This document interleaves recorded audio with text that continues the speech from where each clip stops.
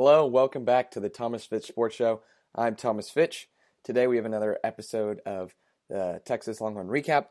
We're talking about Texas's 38-7 win over Baylor, who is now 0-8. Texas moves to 4-4, 2 games away from being bowl eligible. We're going to break down offensive performances. Again, another slow start. Defense keeps rolling. And we will go into college football playoffs because they release the rankings tomorrow night. So let's start off with the offense. And really quick, because it's Halloween tomorrow, I do want to show y'all my costume. I'm dressed up as Texas offense in the first quarter. Give me 1 second. I'll be right back.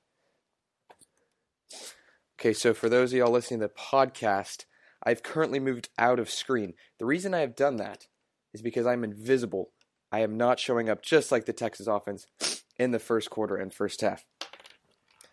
So, little joke. But Texas, again, for a large majority of the first half, only led 7-0. It's taken a while to get the offense to develop. And some of that is just slowly wearing down the defense. And again, 38-7, that's not a bad. 38 points is not a bad offensive performance, but it's taking too long, and that's why we lost to Oklahoma State. That's why we lost to Oklahoma. That's why we lost to USC and Maryland. Even Maryland. Every game we've lost, we have started very poorly, especially in the first quarter, and we need to work on that. Denbeck's got to find a way to get the guys coming out hot and scoring quick. If we want to have a shot at, not necessarily winning a bowl game, but at least having a shot to win games at TCU, at West Virginia, the tougher 2 games left on our schedule coming up over the next 2 weeks. So overall in the offense, the offensive line struggled some more. However, with this struggle, with Buechele having 12 guys in his face every play, he had a very average game, I would say.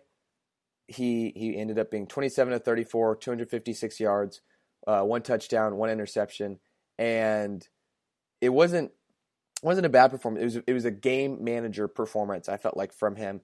He showed he's an accurate quarterback. He has that, but it's against a bad team in Baylor, and it's just when he's in the big games, he hasn't done what's needed to do to win.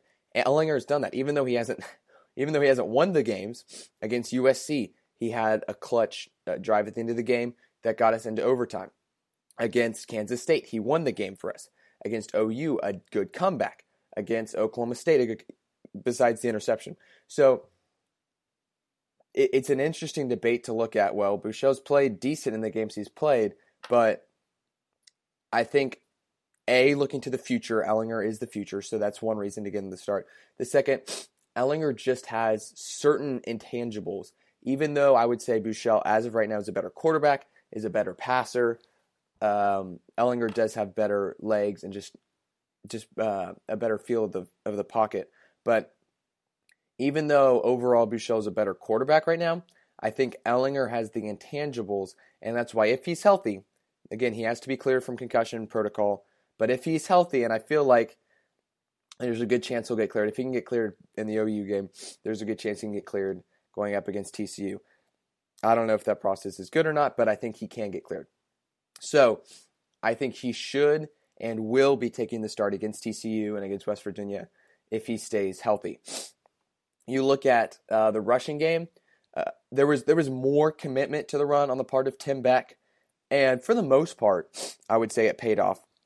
Overall, the team had 35 rushes for 171 yards, but Tennille Carter was the leading rusher. He had 15 carries, 70 yards, 1 touchdown.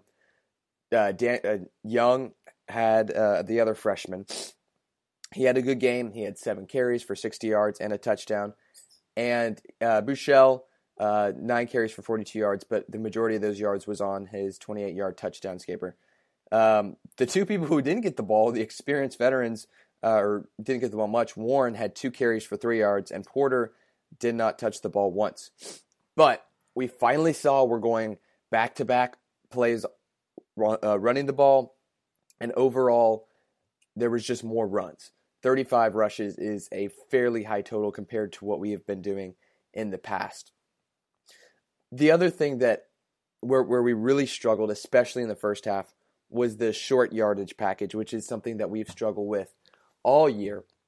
You pick up 7-8 yards on a first down, and then 2nd and 2, nothing's doing. 3rd and 2, nothing's doing. Sometimes we'll go for it on 4th down, where you run Ellinger, try to do the 18-wheeler package with, the little white guy Ellinger, and he loses a yard. So Tim Beck's got to find a much better way to get a first down on those short. I mean, I get that Warren hasn't been running great, but he is still 6'2", 250 pounds. He is massive. Just give him the ball. I don't care if he's getting 1 yard a carry on 2nd and 2. Give him the ball 3 times, averaging 1 yard a carry. There's a good chance he'll get you the first down. Just have him fall forward, and he gets it to you. So, or run a short little slant pattern, something easy. It's too complicated, and it's such a simple thing, and it's such a bummer when you can have a good first down play and then you just get stalled.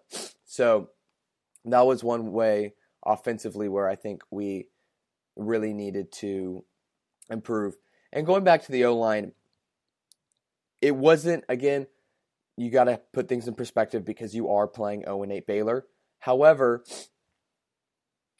the O-line was not bad. They really weren't. I'm not exactly sure how many sacks Shane took. He had only 2 sacks, but he had a lot of hurries, a lot of times scrambling around the pocket. But 2 sacks, and there weren't a ton of holding penalties either. So 2 sacks with such a inexperienced offensive line is very impressive, I think. And I think it just shows the growth. And you have to give props to Tim Beck and Herman for getting this crew ready to play. And again, I get it's against a Baylor team, but still an impressive performance for a very depleted offensive line.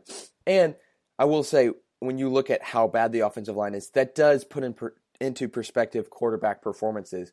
It's hard, no matter who you put in the game. Doesn't matter if you have Shane starting, doesn't matter if you have Sam starting. They're going to be running for their lives every play. They're going to have guys in their face, especially when you start to get to better teams like TCU and West Virginia. That's going to happen. And so regardless of who starts, they're going to play a lot worse than they would with a good offensive line, and it's just going to be a struggle for them. So as far as that's concerned, I don't think it matters as much who you have in quarterback because they're just going to get beaten up upon all game. Let's move on to the defense because the defense was again impressive, kept us in this game. There was a large part of the whole first quarter and a decent amount of the second quarter when we were still just up 7-0, and one big play from Baylor, and it's a tie game. But the defense did a good job of holding Baylor, keeping them. You look at rushing yards, 37 attempts for 31 yards, and granted, that's counting sacks, but overall was not bad. They had 2 quarterbacks that were going back and forth. Smith was 4 for 11, 37 yards. Brewer, 17 of 27, 181 yards. But they're not much was happening. They only scored 7 points. And so you look at that, this defense is, I think it's hard to look at Baylor and say we've improved, going from holding Oklahoma State to 10 points, and then you hold Baylor to 7 points. However, or 10 points in regulation with Oklahoma State. However, it is still an impressive performance, regardless of who you play. And you look at this as a Baylor team who scored 41 against Oklahoma. So clearly this defense is doing things and has to be considered one of the most impressive defenses in the nation right now. And one of the better defenses that Texas has had in a while. We are finally consistently making tackles. We are forcing turnovers. We are able to get off the field on 3rd down. So that is impressive. That is something we have struggled with since 2009, really, in that championship run. And so it's good to get back to that. It's a shame when you look at guys like Malik, who is just having a career year. He had 8 total tackles, 6 solo, 1.5 sacks, and 2.5 tackle for losses. But he's everywhere, and it's a shame that he'll be in the NFL next year. More than likely, he's been given a variety of grades for where he's going to be drafted. I've heard anywhere from top 10 to second and third round. Regardless, all the scouts see him as a very athletic, just raw talent, raw skill linebacker. So there's a good chance that he has 4 games left with the university.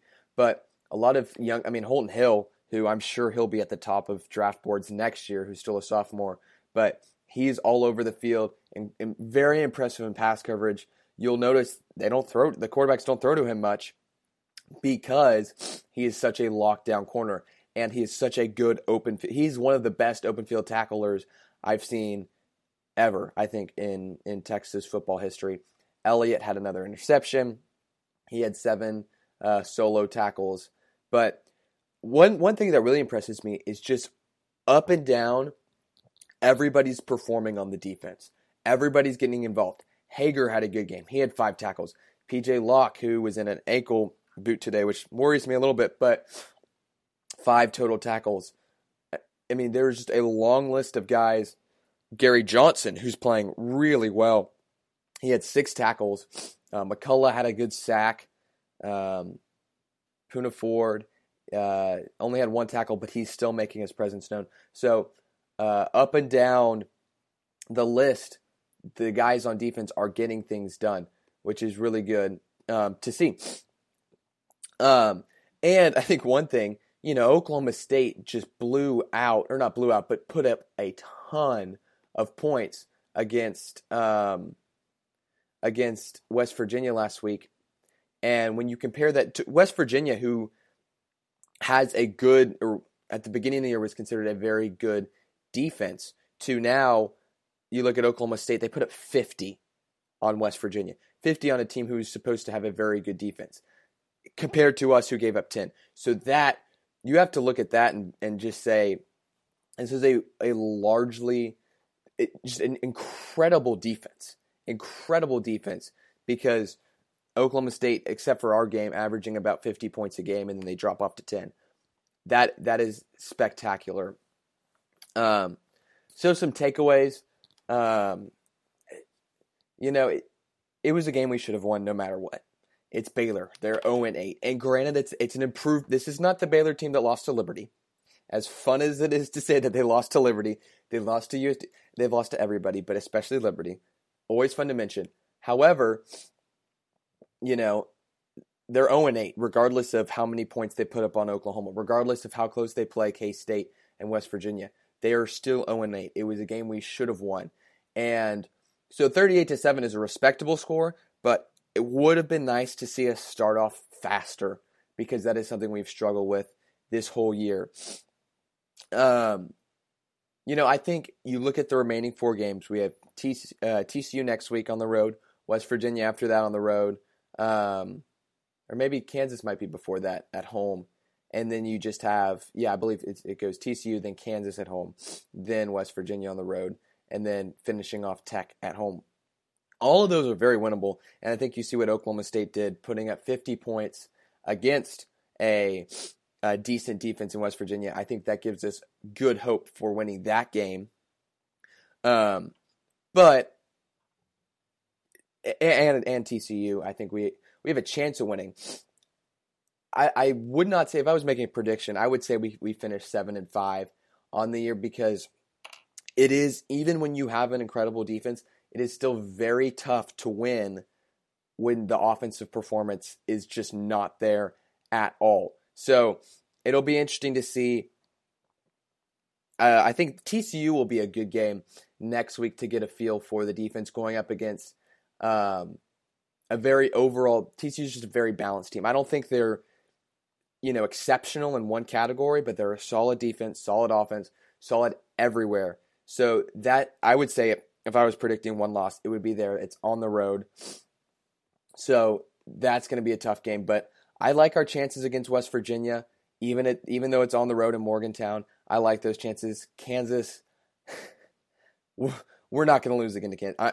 Bold, hot take. We will not lose to Kansas this year. And then I think Tech is a good chance we could win on the road